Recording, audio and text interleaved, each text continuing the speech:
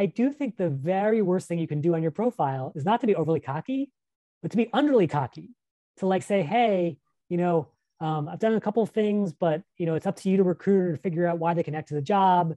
I'm just going to throw out the bare minimum. Because again, life is too short to miss out on an awesome opportunity because we were too afraid to put ourselves out there. There's something that my grandfather always said, you've got to always toot your own horn because no one's going to toot it for you.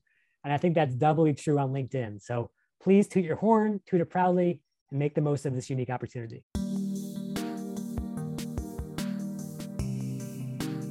Welcome back to the Career Therapy Podcast, where we help you navigate the emotional and promotional sides of the job search in order to change careers with confidence. My name is Martin McGovern, founder and lead coach at Career Therapy, and I'm excited to introduce our guest today. Please welcome Jeremy Schiefling to the podcast. Jeremy is the Principal Product Marketing Manager at Khan Academy, the VP of Marketing at Break Into Tech, and previously worked as a Senior Product Marketing Manager at LinkedIn itself, so he knows all of the hidden platform secrets. Our paths first crossed at Udacity, and I've been a big fan of his work over the years, helping people start their careers in tech. Today, we dig into the nitty-gritty parts of LinkedIn. We get into the mindset of the recruiter, and we talk about how to optimize profiles for keywords, pairing the right tools with the right mindsets so you can overcome imposter syndrome, network effectively, and get the jobs that everyone is fighting for. Thank you for tuning into this episode and supporting the show. I hope you enjoy this conversation with Jeremy Schiefling. Today's episode is brought to you by Hirect.us, a free app that lets hiring teams and candidates instantly chat about incredible job opportunities. If you're a hiring manager, CEO, or recruiter, download the Hirect app to see a curated list of talented individuals and accelerate your hiring process 10 times faster than traditional ways. And if you're a job seeker, join the platform to start talking to decision makers at startups who are ready to hire. Businesses grow faster when everyone is communicating seamlessly. Download Hirect.us, that's Hirect.us today. So we've been talking before the call here about, some of the maybe hidden or secret or maybe they're obvious, but people just don't know about them, pieces of LinkedIn. And I really am super excited right now because there are so many changes in the world through the Great Resignation, through mass layoffs that we're seeing with some companies, through the pandemic's ups and downs and everything. Like there's just so many changes happening. And I think understanding the tools that people are using to navigate these changes is really important. You've got such a deep history here. So maybe we can just kick off. I'd love to get your thoughts on before we get into the modern day of LinkedIn, how has LinkedIn changed over the years? What are some of the things that people maybe don't realize about the platform and how it's evolved over time? Yeah, great question. First of all, thanks for having me on the show, Martin. Thanks for being here. Worked together at Udacity. I've always been a huge fan of yours. I know you've helped so many job seekers around the world unlock opportunities. So I appreciate definitely that. love this opportunity to share what I've learned as well. So it's interesting. I worked for LinkedIn about a decade ago, right after they IPO'd, and LinkedIn was in a lot of flux, of course, as any company that goes public naturally is.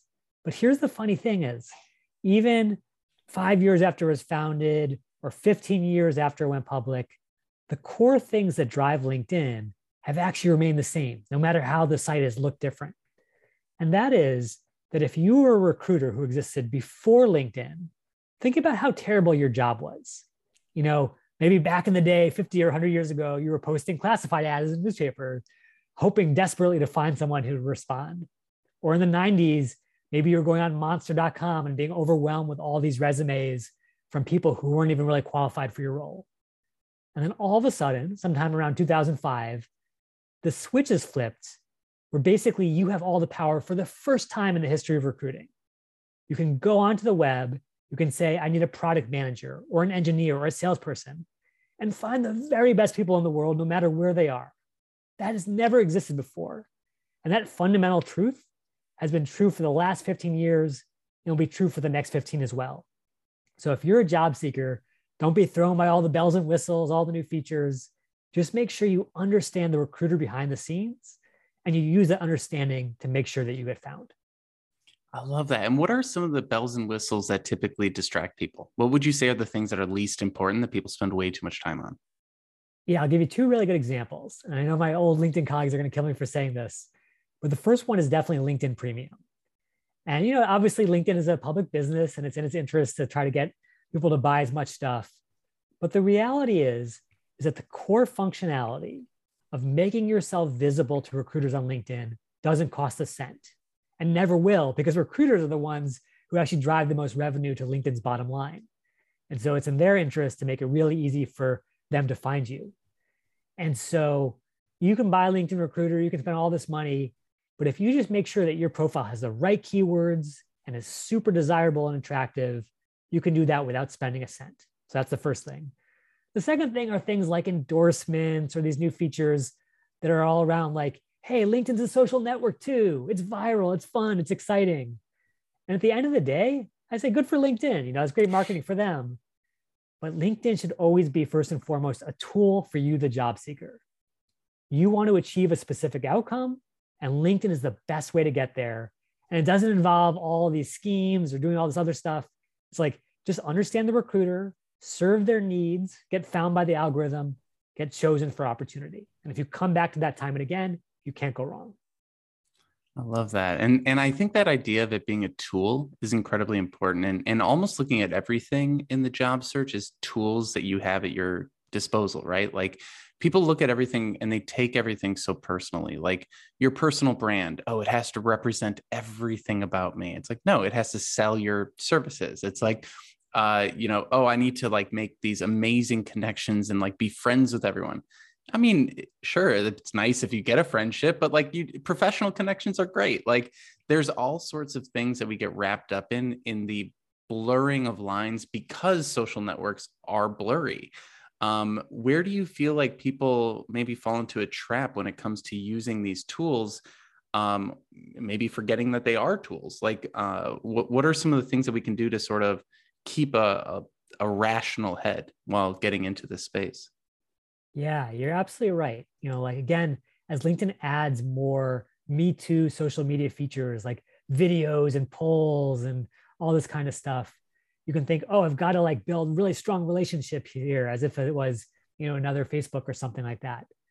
But the beauty of networking, at least in the North American business culture, is that weak ties, science has actually shown, are much more powerful for helping you find opportunity than strong ties.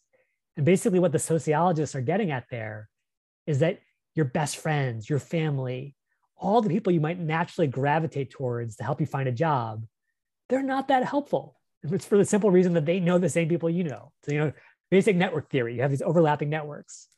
Whereas it's the weak ties, that person you worked with 3 jobs ago, or your old professor, whoever like that, they may be 3 or 4 degrees separated from you, but that's the person who actually knows about the new information and the new opportunity that you weren't even aware of.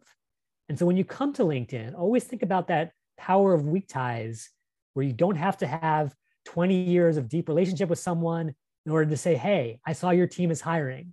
Would you introduce me to the hiring manager? Or I'm curious about a role in product management. Is that something that you could share 10 minutes of your time with? For the most part, people love to pay it forward to share that advice. And the number one thing that you can do as a job seeker is just to ask, to put yourself out there, and now you're in the game. It's so true. I actually had someone from high school reach out to me like maybe a year ago. And they were like, hey, I see you're working at this place. You mind putting in a good word for me? And I was like, well, you weren't the nicest person to me in high school, but you weren't the meanest person. So I guess I'll help.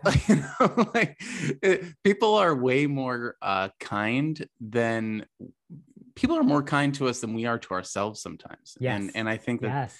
we get into in our own way here. And I think part of that is sort of the culture of the job search. There's so much stuff out there like focused on your passion and focused on your meaning and all these different things, and there's a lot of good stuff in there, but there's also a lot of stuff that overwhelms people, right? You're going through this big life transition and people are also trying to like pile on the fact that you have to find like your God-given meaning on the planet as well. It's like, I just want to get paid.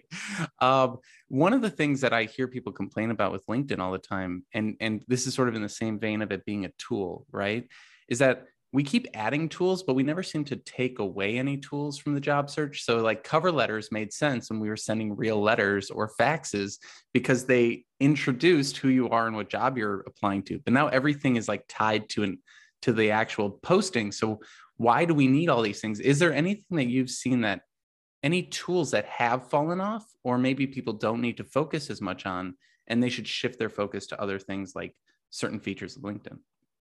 Yeah. And I really do think that LinkedIn is both given and taken away there.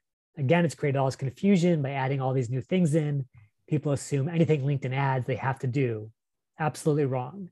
Recruiters only care about a few things, and so should you. And so if you put yourself in the recruiter's shoes and you imagine a giant pile of resumes and cover letters that people have spent hours and hours sweating over, but they're totally anonymous strangers, versus one handpicked candidate who your best friend of the company has whispered into your ear, you've got to check out Martin. Martin is amazing. Now, even if Martin has no cover letter and has spent maybe 1 hour on his resume total, who do you think you're going to pick with your scarce time as a recruiter? Are you going to pick the anonymous strangers, or are you going to pick that friend of a friend? And human nature and science shows us time and again, it's all about those relationships. So skip all these steps that ultimately don't add that much value to your search and come back to the one thing that does, which is human connection. If you can build a bridge into a company through someone you know or someone they know, then you've given yourself a much more massive advantage than 100 different cover letters. So we're hitting on that human connection, and we're hitting on like those loose connections or those weak connections being really important. So how does someone actually go about doing that using the LinkedIn platform, in your opinion? Yeah, absolutely. And the most important thing is recognizing no matter what your background, where you came from, where you went to school, if you didn't go to school at all, you're going to have connections with people on the inside, and LinkedIn's going to illuminate that. To give you an example, let's say you want to get a job at Google, and you're like, I don't know anyone at Google, I don't work in tech, I'm sitting here in Atlanta, and I've never even been to California. Well, guess what? If you went onto LinkedIn and said, show me everyone who works at Google who knows someone that I do, second degree connection, as LinkedIn says. If you have even 100 connections, you are almost guaranteed to find someone who can be that bridge, who can help introduce you to someone on the inside. So again, a friend of a friend is a great place to start. If you did go to school, great. Mine your alumni connections. It could be a small liberal arts college, a giant state university, wherever. You're probably going to find some Googlers who also attended that same school. Even if all you've done is volunteer at this point, no paid work experience whatsoever, I promise you, having done this search recently, if you go to the Google company directory on LinkedIn and say, show me all the Googlers who volunteer at Habitat for Humanity, just like I do, you're going to find hundreds of them. And you can reach out based on that shared interest, that shared passion, because it says so much about your values. So bottom line is, there's always going to be some way in. It's just up to you to strike up that conversation. Yeah. And it is funny because, anytime I show someone LinkedIn, the first thing they do is click on the jobs listings, right? All the different filters, right? They go straight to jobs. And I'm like, most companies don't even have their jobs listed there. And you're just missing out on this huge, expansive, like once you actually shift away from that jobs piece of the site and you go to the people part of the site, and they actually made it harder to find in recent years. But what I tell people to do is click on the search bar and just hit enter, and it'll take you to that like filter page, and then click the people piece. Hard to explain in words, but when you get to that people piece, right? Like there's 700 million or something like that contacts, and then you've got to like put in your specific filters to narrow that down to meet people.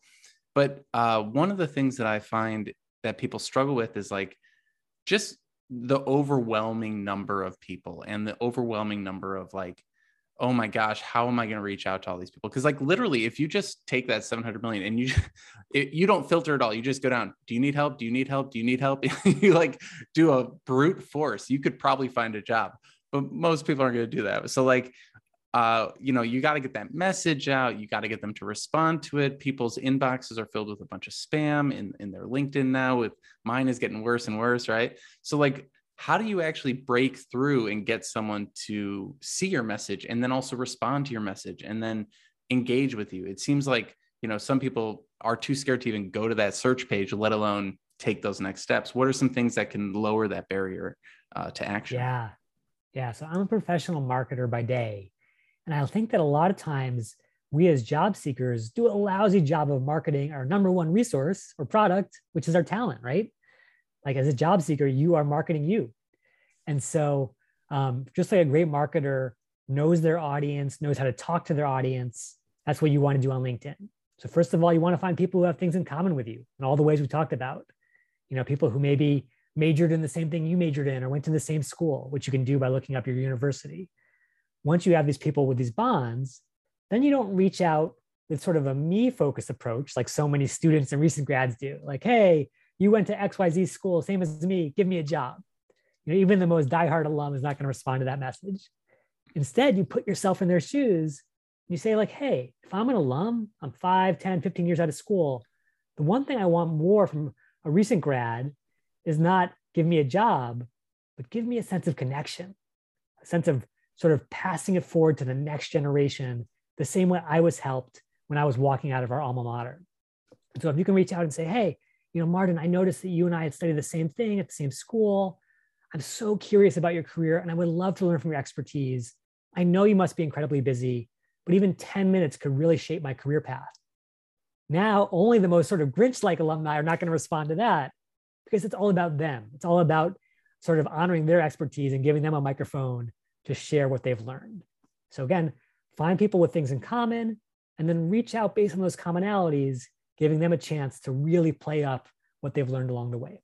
Yeah. And this really brings us into some of the psychology of it, right? Because we had talked previously, and one of the things that kind of came up in our conversation was this idea that job seekers typically don't understand their worth, right? They want a paycheck and they want a job, but they don't understand that a company only gives you a job if they're going to have an ROI that's higher than what they pay you, right? So we don't, like, I'll ask someone like, why would a company hire a web developer? And they're like, because they have it listed. And I'm like, that's there's an ROI there. So like, but this also creates a sense of like, woe is me, where people think employers are these like gods on mountains who have all the power. How can we shift that mindset? Like, what would you say to someone who is in that sort of woe is me? They have all the power. I can't catch a break. And, really not understanding the worth that you bring to the table. What would you say to someone in that space? Yeah. And I totally get it. Imposter syndrome is real. There's definitely this power imbalance between big organizations and individual job seekers. But I think especially right now in this great resignation moment, the tables have really flipped. And all you have to do is put yourself in the shoes of a hiring manager, a boss at any organization in the world, and imagine what's happening. That boss has people leaving their team on a weekly or monthly basis. They're trying to replace them, but people are not returning their phone calls. They're not developing any new candidates. And that's just creating more and more work and stress for them and their remaining teammates. So they have this massive pain point. And then all of a sudden, you, as a savvy job seeker, comes in kind of like an aspirin or a Tylenol for that pain, right? They have way too much to get done. They are not enjoying life, not enjoying their job anymore. And you're like, hey, I can take some of that pain off your plate and give you the life that you want. If you can make that case to any employer in the world, the job is yours. And again, it's not just resumes and cover letters, something more fundamental.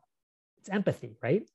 What does it feel like to be the other person on the other side of the screen, not just the great wizard behind the curtain, but another actual human being who has their own problems that you are uniquely set up to solve. Yeah, it kind of brings up that old adage, right? Like, don't show up with a problem, show up with a solution. And a lot of people show up to interviews going, I have a problem of being unemployed. I have a problem of not having a mentor. I have a problem of not having enough money. Can you solve those problems for me and hire me, right? And it really does sort of it once you shift to that I'm here to help mindset, and everything you say is like, oh, yeah, no, I mean, I, of course, am going to get paid and get mentorship and get those things from this role, hopefully. Well, definitely pay at least. And, and then it's like, now we got to shift to problem solving. And it's so funny when I talk to people, right? The question always comes up in an interview: what are your strengths and weaknesses? And everyone always says, my strength is problem solving and my weakness is procrastination. And I go, problem solving. Okay. Do you realize that the definition of a job is solving problems? So like, that's not an answer, because Like Right. I always make the joke, like, well, I know someone who needs their dog walked. Would you like to do that? Because that's a problem that needs to be solved. And like when we're thinking about problem solving, we really do have to go that level deeper. And this again is where I think LinkedIn becomes this amazing tool, because there's so much research you can do, both in the job board, but also in people's profiles. So like as you're looking for people to talk to, you can also look at what's in their profile and see some of the realities, or maybe some of the there's typically a discrepancy between what's in the job description and what's in the actual job, right? And so by looking at profiles, you might get a peek into that. But what do you sort of see when it comes to job descriptions or people's profiles? Like how can we utilize these things to figure out the value that we bring? Yeah. It's so funny because as someone who used to be a recruiter and who's been a hiring manager, like I know that these job descriptions can often seem so overwhelming to candidates. 100 bullet points and all this jargon. It's like, what do they really want? But if you again double click through all the sort of like, jargon, there is a cry for help behind every one of those bullets. A team and a hiring manager with too much to do and too little talent to get it done. And so your job is to reverse engineer all those bullets and say, what does that really mean? Do they need someone who's really great at putting out fires because they operate in a high stress environment? Do they need someone who's an incredibly gifted bridge builder because it's all about establishing relationships internally or externally?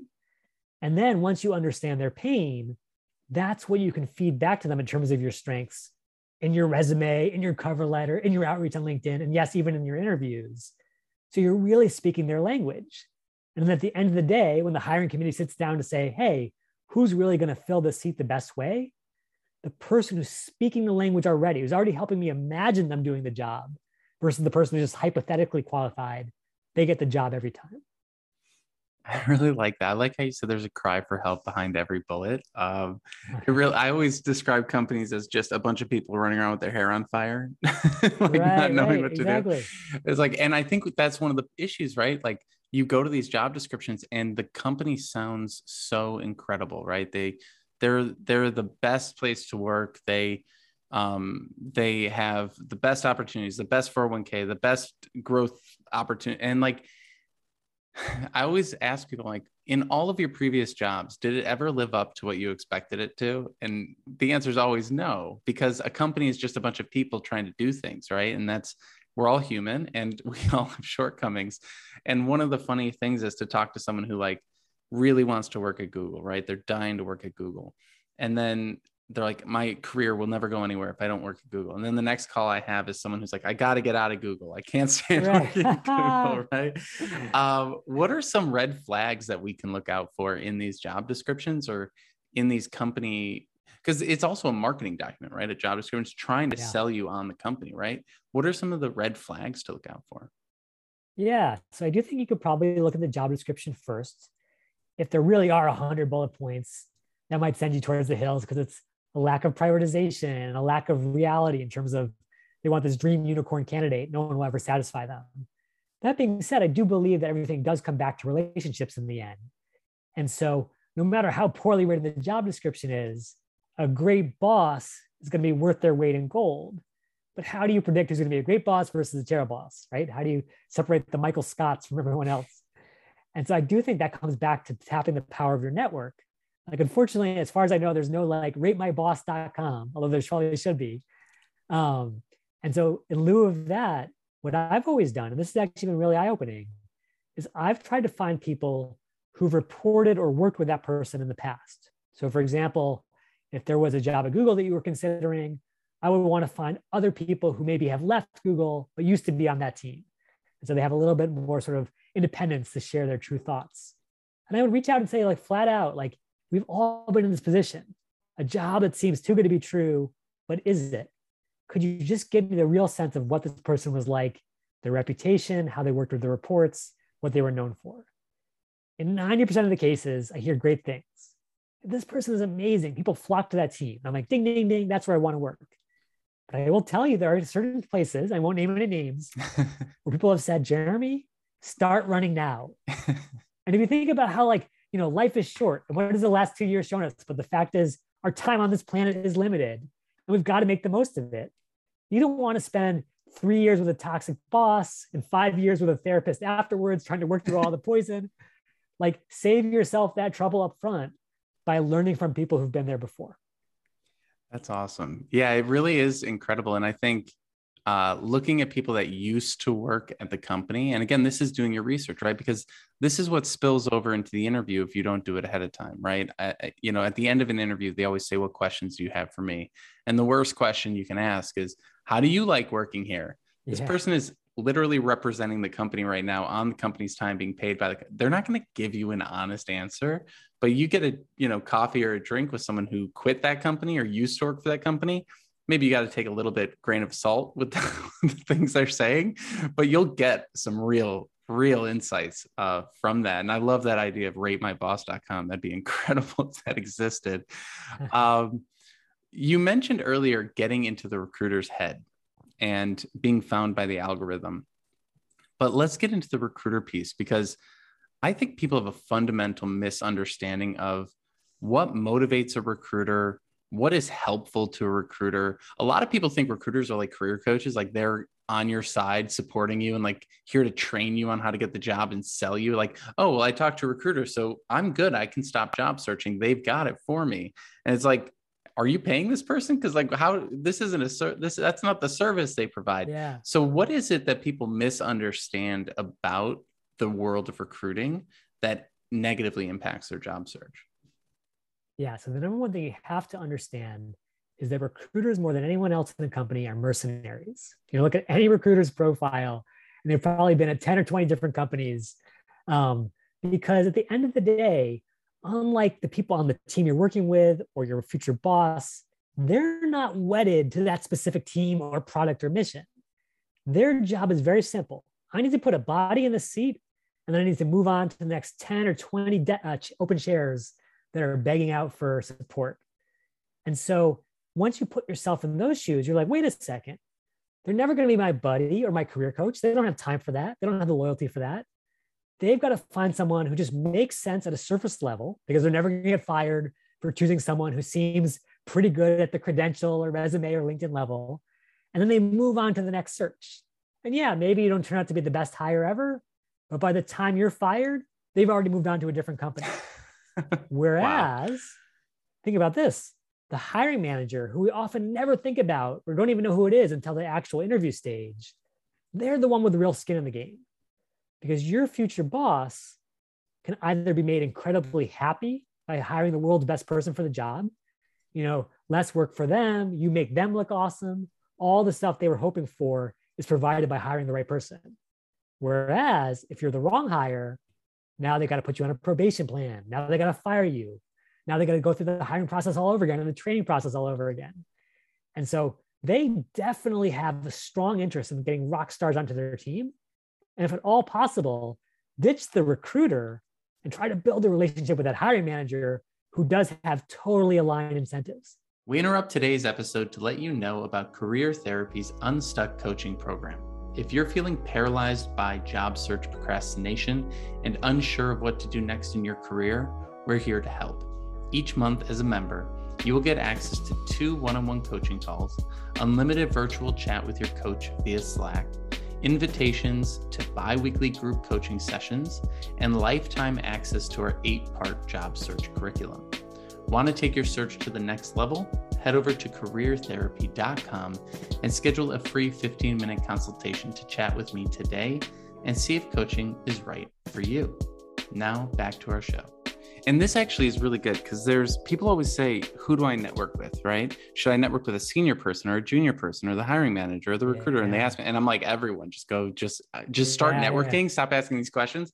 But obviously, once you're in the mode of networking, you do want to refine your approach. And one of the things I try to help people with is this idea of like understanding the different motivations. So you've already really laid out some of the motivations here for the recruiter and the hiring manager. And recruiters are incentive based on like commissions or whatever it might be that they're incentivized by. And then the hiring manager is incentivized by different things. And then let's say you talk to like the CEO before you get hired, they're incentivized by, or they're focused on bigger things. Like what are maybe the things when it comes to the hiring manager? Is it the team dynamic? Is it the skills on the team? Like what are maybe a handful of the incentives or priorities that they have that a job seeker maybe needs to slow down and articulate better in their search? Yeah. And I do think it comes back to that idea of pain points. And like, again, using a little bit of imagination, even if you've never been a boss before, and trying to envision what would it feel like to have to run this team? So you're absolutely right. First and foremost, it's about productivity, being successful at the job, right? I don't want to spend all of my time training someone. I want someone who can come in, hit the ground running, be independent, even if it's a relatively junior role. So that's the number one thing. But then think about the fact that if you might have an all-star level performer who's a total jerk, and now all of your other all-star performers are quitting or threatening to quit because they can't stand working with you. Well, that's a nightmare for the boss too. So you're absolutely right. It is about camaraderie. It is about teamwork. And so you've got to be that full package where you solve the productivity problem, you solve the team cohesion problem, and then ultimately through all of your strong performance, you're helping them solve their ultimate problem, which is how do they get promoted, right? Or how do they retain their job, which is looking good to their own boss. So think about what the boss needs and even what the boss's boss needs, because of course, that's what the original boss is always considering. Yeah, that's so true. And this is where people get really caught up in culture fit, I think. And the culture fit question, I think, freaks people out because, you're told to be authentic and be yourself. And then you're told that you need to fit in the culture, or you get like, well, we just went with someone who's a better fit. Like when people get that response, what are they really saying? Because, the hardest thing for job seekers, you don't really get great feedback. So you don't always know what you did wrong. And maybe you didn't do anything wrong. Maybe you just were slightly less good than the person who got it. But what do you think the culture fit thing is, or how people should be interpreting the feedback that they get from folks? Yeah. So, it is really frustrating. I'll acknowledge that first and foremost. And obviously, there are legal complications where hiring managers and recruiters don't want to get into trouble by revealing too much and opening themselves up to lawsuits. So that, it certainly makes sense from a sort of risk mitigation perspective. That being said, you should absolutely never accept, oh, which wasn't a fit as a response, because frankly, that's BS. And I'll explain why for two reasons. The first one is that, at the end of the day, if you were going to be a great performer and you were going to make that person's team amazing, they're going to probably hire you no matter whatever the alleged culture is. So just know that probably there is something about the way they perceived your ability to be an effective performer that was lacking. And it's a lot easier to say, oh, it's just a lack of fit, than they have to call out, I don't really trust that you can build financial models, or I think that your designs are subpar. So really bring in some very trustworthy friends, people from the industry if possible, who aren't afraid to call out like, hey, if I saw your portfolio in an interview, I would also ding you for this reason. And then that way you can get the feedback you're not getting from the inside. So try to get the real feedback. And then number two, I think the other thing is like, yes, there is this idea that like every organization has a different culture, but honestly, you're not going to be happy at work if you are trying to become someone else to make the rest of your teammates happy, right? Maybe you could pull that off for 30 minutes in an interview, but are you going to be able to be an imposter for 3 years or 5 years and still be happy? So I would say really do stick with your guns, because you want them to want you as badly as you want them. And if you're ultimately trying to become, a circular peg instead of a square peg to fit in, that's going to come back to haunt you in the long run. Yeah. Oh my gosh. You're hitting on something so important here. Sometimes rejection is very good. There have been jobs that I've gotten because I'm good at getting jobs, obviously, because I teach this stuff. I wasn't always. I used to be the worst at getting jobs, but I've changed my tune. But I remember I got this one job once where at the end of my presentation that I had to give, the creative director was like, are you sure you want to be on the account team? Because that was really creative. Don't you want to be on the creative team? And I was like, are there any jobs on the creative team? And he's like, no. And I go, then I guess I'll do account. Biggest mistake. I should have definitely held out for a creative role. But it is funny how sometimes that rejection is such a positive thing. I remember University of Chicago rejected me once, and they told me in the interview why. They were like, we're looking at your entrepreneurship background and we feel like you're going to be frustrated with how long it takes to do things here. I was like, what do you Oh, mean? And interesting. they're like, it'll take 6 months to get an event approved. And approved. I can't talk today. And I was like, oh yeah, that would drive me crazy.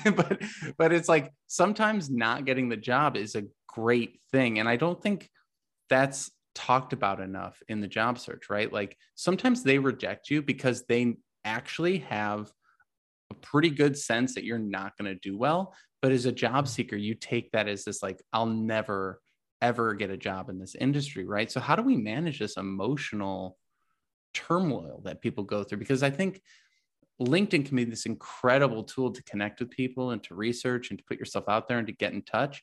But it can also be this place of isolation and ghosting and comparison and everything else. So, there's good and bad in everything. And when the bad starts to creep in, what should people do about it? How can they sort of calm themselves down and get back to a good place? Yeah, totally. Because it's so common. Every job seeker goes through that sort of trough of despair where it's like they came in excited, they built their shiny new resume, they wrote the cover letter, and then all of a sudden they hit this absolute speed bump that's completely like throwing them off course.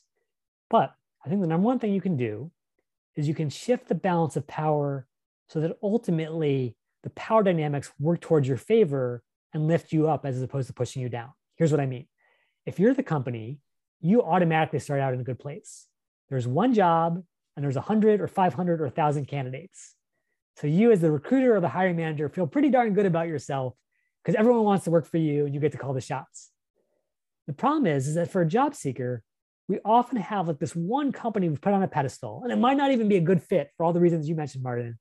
But yet we're so stuck on that company that we don't apply for other jobs. And if the company rejects us, we just feel heartbroken for weeks. And then our job search basically stalls out and we're stuck doing something that we don't love.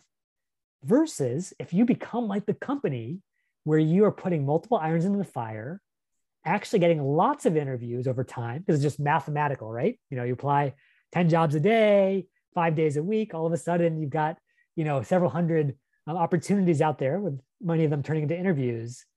And now think about how it's going to feel when a company says, hey, we'll get back to you in a couple of weeks. And you're like, that's great, but I have 3 final rounds tomorrow. So if you want to hire me, you're going to have to let me know a little sooner. And obviously you're going to say that in a nice, tactful way. But the amazing sort of flip that does in your brain, where all of a sudden, instead of feeling the sense of scarcity and loneliness, like you mentioned, you feel a sense of bounty and surplus, where you are the desirable commodity and everyone is chasing after you. That's a much better place to be in from a headspace perspective.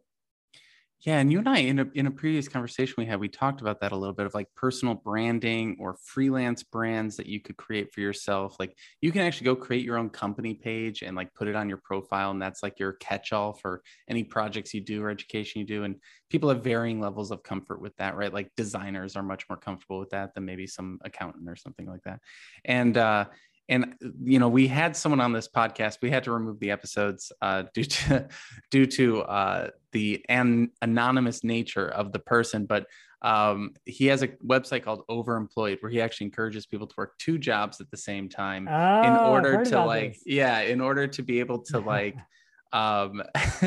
in order to be able to like truly just be like, I'm not going to that meeting, or like kind of have that F you money attitude in a world where scarcity is typically the mindset. And it is, obviously people have varying levels of comfort with all these different strategies, but there is something to be said about like building up your sense of self and your ability to market yourself and your ability to put yourself out there. Right. And kind of what you're saying here of not putting companies on pedestals. There was this one article that some CEO put out years ago that totally got ripped apart and critiqued, but he was basically comparing a job to a marriage. And he's like, when you work for my company, you're married to my company. when you work for me, you shouldn't even be looking at any other places to work. And I think that's extreme, but a lot of companies sort of have that perspective of like, if we find out that you're looking for another job, we're going to fire you right away. Like people are terrified to update their LinkedIn because they're worried their boss is going to see that like, oh no, I updated my experience. So they're going to know that I'm going to start looking for a job in the next 6 months. Then I'm going to get fired. And sometimes that's in our heads. Sometimes that's actually real, but like I was talking to someone this morning about privacy filters. They don't want people to know that they're looking at their pages or anything like that. Like, where do you feel like privacy concerns are overblown, and where do you feel like they're totally realistic and we should be taking them into account? Yeah. And obviously, like, we're saying this against the backdrop of social media in 2022, and nothing is truly private, nothing is truly safe. So obviously, do what's ever comfortable for you. I would never say go against your personal ethics. That being said, I will go back to something you said at the very beginning, Martin, which is we all spend so much more time thinking about ourselves than anyone else does, right? Like, yes, you may check out your LinkedIn profile 100 times a day, but I promise you, even the most paranoid boss is not. And there are ways on LinkedIn to sort of send out a signal to recruiters at other companies you're interested. Your own recruiters and your own boss will never be able to see that. So you do have a little peace of mind that way. That being said, let's be realistic. We are in the middle of the biggest sort of turnover in jobs and talent that our country has ever seen, period. And so if you've played your cards right to build a great profile that's hitting on the right keywords, that's attractive to recruiters, even without lifting another finger, once you take that first job, you're going to be hearing from recruiters on a regular basis saying, hey, I know you just started a new job. What about my company? What about my startup? And hopefully that gives you that same sense of empowerment, even after the job search has ended, where you're still a free agent, even though you're employed. So if you're loving what you're doing and your boss is awesome and you're doing the best work of your career, by all means, full steam ahead. But if you're mistreated, if it's not the experience you expected, you have a million escape hatches and they're coming to you every single day. And don't you ever forget that. And so let's get into the tactics there. How do you optimize your profile for recruiters? Like, what should they adjust or focus on? Yeah, I'm glad you asked this question because this is sort of the brass tacks. So the first thing is, if you can imagine the special recruiter version of LinkedIn, they pay about $10,000 per year per seat for, which is LinkedIn's biggest moneymaker. They're going to come in there and say, hey, with 700 million profiles, I got to cut to the chase right away. And by the way, that chase is not where did you go to school or where did you grow up or whatever. It's can you do the specific job that I'm looking to fill? Again, I'm a mercenary. So if I'm hiring a product manager, I type in product manager. If I'm hiring a designer, I type in designer. And that tells you right away that the most important keyword is always a job title. Not the one you have today, but the one you want next. And then, because there's going to be so much text and so many candidates, LinkedIn starts to filter and triage and say, hey, let's find people who not only have this on their profile, but specifically have it in their headline. And the reason for that is that the rest of the profile has these huge character limits, like 4,000 characters for your experience section. So you can easily stuff it full of keywords. Whereas your headline is limited to just 160 characters. So it's the least gamifiable of any portion of LinkedIn, and therefore the most authentic signal of who you are and what you can really do. So you got to have your dream job title right there in your headline. And then once they have a sense of, okay, there's 50,000 people who match this, well, who actually has the skills to do the job? And so now you're going to the job description and you're basically putting it into a site like jobscan.co and trying to mine all the most important keywords. So it could be technical keywords like PHP, SQL, whatever. It could be more business focused keywords, things like ROI, A/B testing, whatever it is for your industry, for your function. You want to make sure that you've got those skills in your about section, your experience section, your skill section, because the LinkedIn recruiters can filter for them.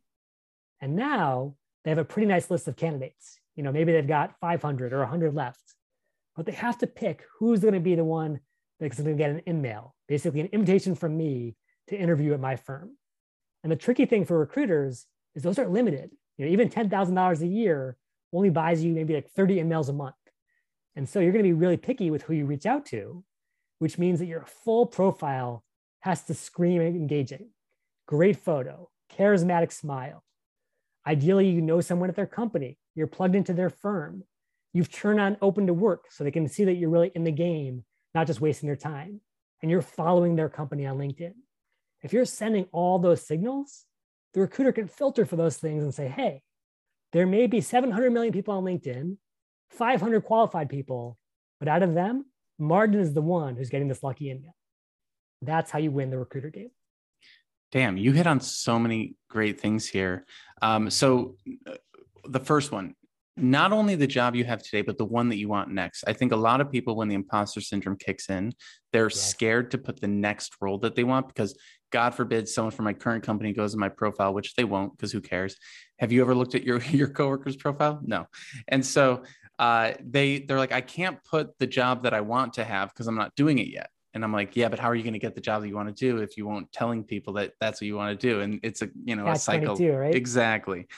So definitely like take, put the insecurity down for a second and just, it's a LinkedIn profile.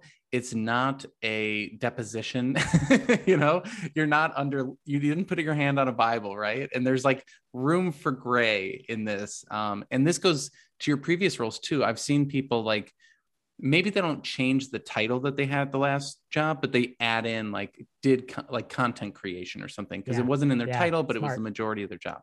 So getting those keywords in there, in the headline specifically, following the company. I don't think a lot of people think about following company pages, hugely important. And then you mentioned the open to work kind of insignia thing. And that one is one I've been curious about because I think it looks cheesy as hell, but that's just me. But you called it out as like an important piece. So like where do recruiters and hiring managers fall on that being important? Yeah, just to be clear, there are two variations of open to work. So two choices you can make in that screen. The first and the easiest one to choose is that you don't want to have that little public sort of bubble, so to speak, surrounding your picture. Instead, you want to send an under the radar signal just to recruiters, and specifically only recruiters who don't work at your current company. So you don't have the HR team ratting you out. And you can do that really easily. And then the recruiter on their side just says, hey, only show me people who are open to work. And voila, all the wannabes are filtered away and all the serious folks are filtered in. So I think that's what everyone should be turning on as default. I'm really glad. I'm glad you differentiated the two because the green one is the one that I think people like. People will also put in their headline "open" or "seeking job." Yeah, and I'm like, that's job, you're only going to be. Yeah. I'm like, you're only going to be found by me, who's looking up seeking job, like because I work with those people. That's right. You're not going to be found by your recruiter. But sorry, I interrupted you. Keep going. Oh yeah, I was going to say like if we come back to the theory of weak ties, and you are a free agent, like so, let's say you are unemployed or you are a student, you don't have to worry about someone looking at your photo and getting freaked out. The little advantage of having the like I'm looking for work or open to work thing is that, that person who you've lost touch with 7 years ago, but is working at Google today, sees that you're looking for the exact thing that their team is hiring for.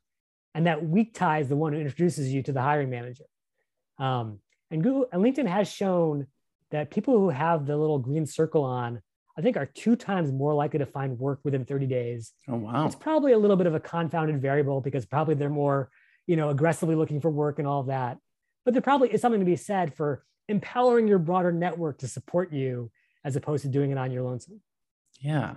And I know ATS is typically for resumes and things like that, but are there any ATS considerations or is the breakdown you just gave covering all those points as well for the applicant tracking systems? So the beautiful thing is the ATS or the applicant tracking system, as your audience likely knows, is basically the same exact technology as LinkedIn's own recruiter tool, which is it's parsing millions and billions of keywords to try to figure out who matches the job description. And so if you take a resume that's already really optimized and just flat out stick all those keywords and all those great bullets onto your LinkedIn, you're going to get the same great results.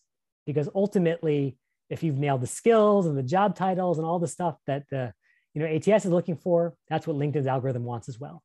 Awesome. And then kind of a divergent topic here because it does come up quite often. But when it comes to ageism, a lot of people get worried about LinkedIn, not just because it's, a social media tool, but because photos are involved, and things like that. People always say like, don't put your photo on your resume because that can lead to discrimination, but also have a LinkedIn and a personal website and an online brand. It's like, well, wait a second, like these things conflict with each other. So what about ageism in the job hunt is real and what is more like perceived? I sometimes I feel like people get in their own way with the ageism question, like people who I would never imagine would be discriminated against or like really, really worried about it. But there is truth behind it too. So have you sort of seen anything in regards to LinkedIn in that sort of kind of worry that exists, and what should people actually be concerned about, or how can they mitigate it? Yeah, no, it's for real. Like, and obviously it varies by industry and company and person. But like as another example, there was an academic study done several years ago where African American women were less likely to be picked. And again, it was all because of that profile photo. So we know the photo is important. We know that if you have a photo, you're 10 times more likely to be selected by a recruiter. But all those unfortunate human biases are still present depending on the person. So that being said, how do you figure out how to sort of navigate that? I think the first thing is you got to do your research. So figure out the companies and industries you're excited about. If you go to their directories and you see only 25-year-olds, that's probably a warning sign.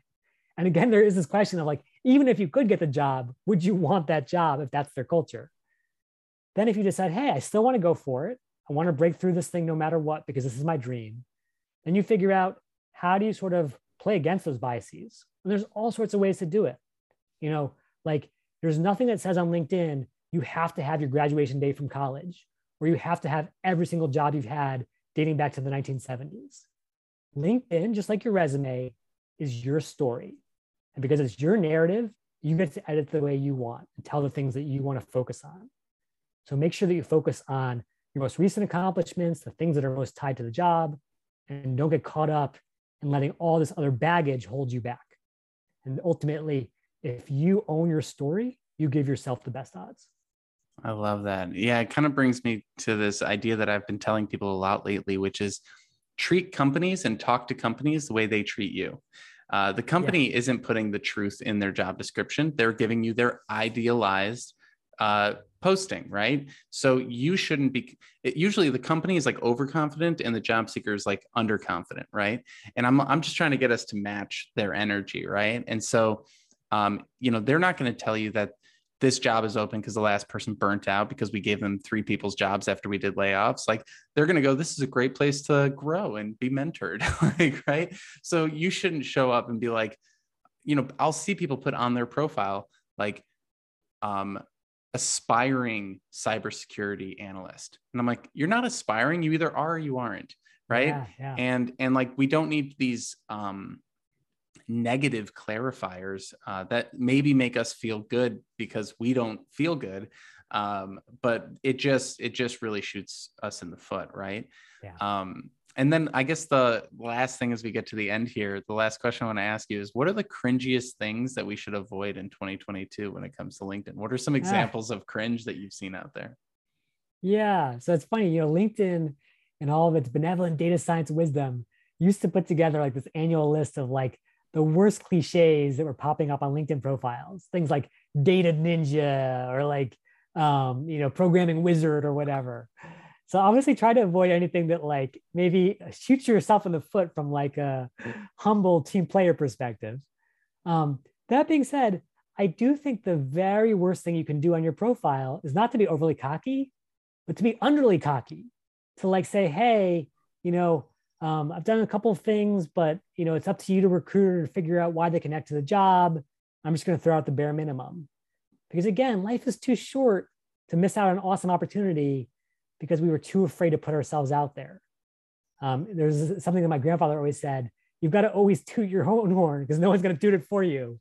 And I think that's doubly true on LinkedIn. So please toot your horn, toot it proudly, and make the most of this unique opportunity. I love that. And like to also remember that there's people out there over tooting their horn. And so like what you probably feel is too much is probably still not enough. That's right. At the end of the day to compete. Jeremy, thank you so much for going through all this with us. I think this has been like the, boots on the ground, like tactical stuff that people really need as we head into this year. Where can people find more about what you're working on and what you've got going? Yeah, absolutely. Thanks for the opportunity. And I love having the chance to connect with your listenership. I will tell folks that they want to go even deeper into the weeds to achieve true like LinkedIn nerddom like I have. We actually have a new book coming out, a LinkedIn friend of me called Linked. It's coming out in late April. And there's some special bonuses just for listening to this podcast. If you go to thejobinsiders.com/linked, you can actually get a free webinar on all these tactics, all visually demonstrated. So here's how you would update your profile. Here's how you would prep for an interview using LinkedIn's new virtual interview tools, or even win one-on-one LinkedIn coaching from my co-author and myself.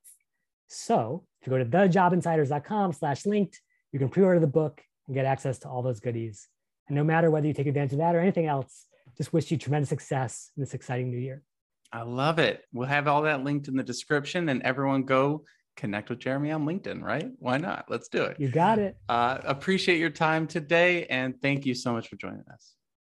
Thank you for the opportunity, Martin. Good luck to everyone. Thanks for joining us for today's episode. If you found this conversation to be helpful, please like and subscribe wherever you are listening. We also appreciate it if you take the time to leave us a review on iTunes. It really does help us spread the word and get these ideas out to more job seekers looking to build their careers and improve their lives just like you. If you'd like to learn more about career therapy and see our different coaching options, you can head over to careertherapy.com to learn more. Thank you again for stopping by. We wish you all the best in the future of your career. Have a good one.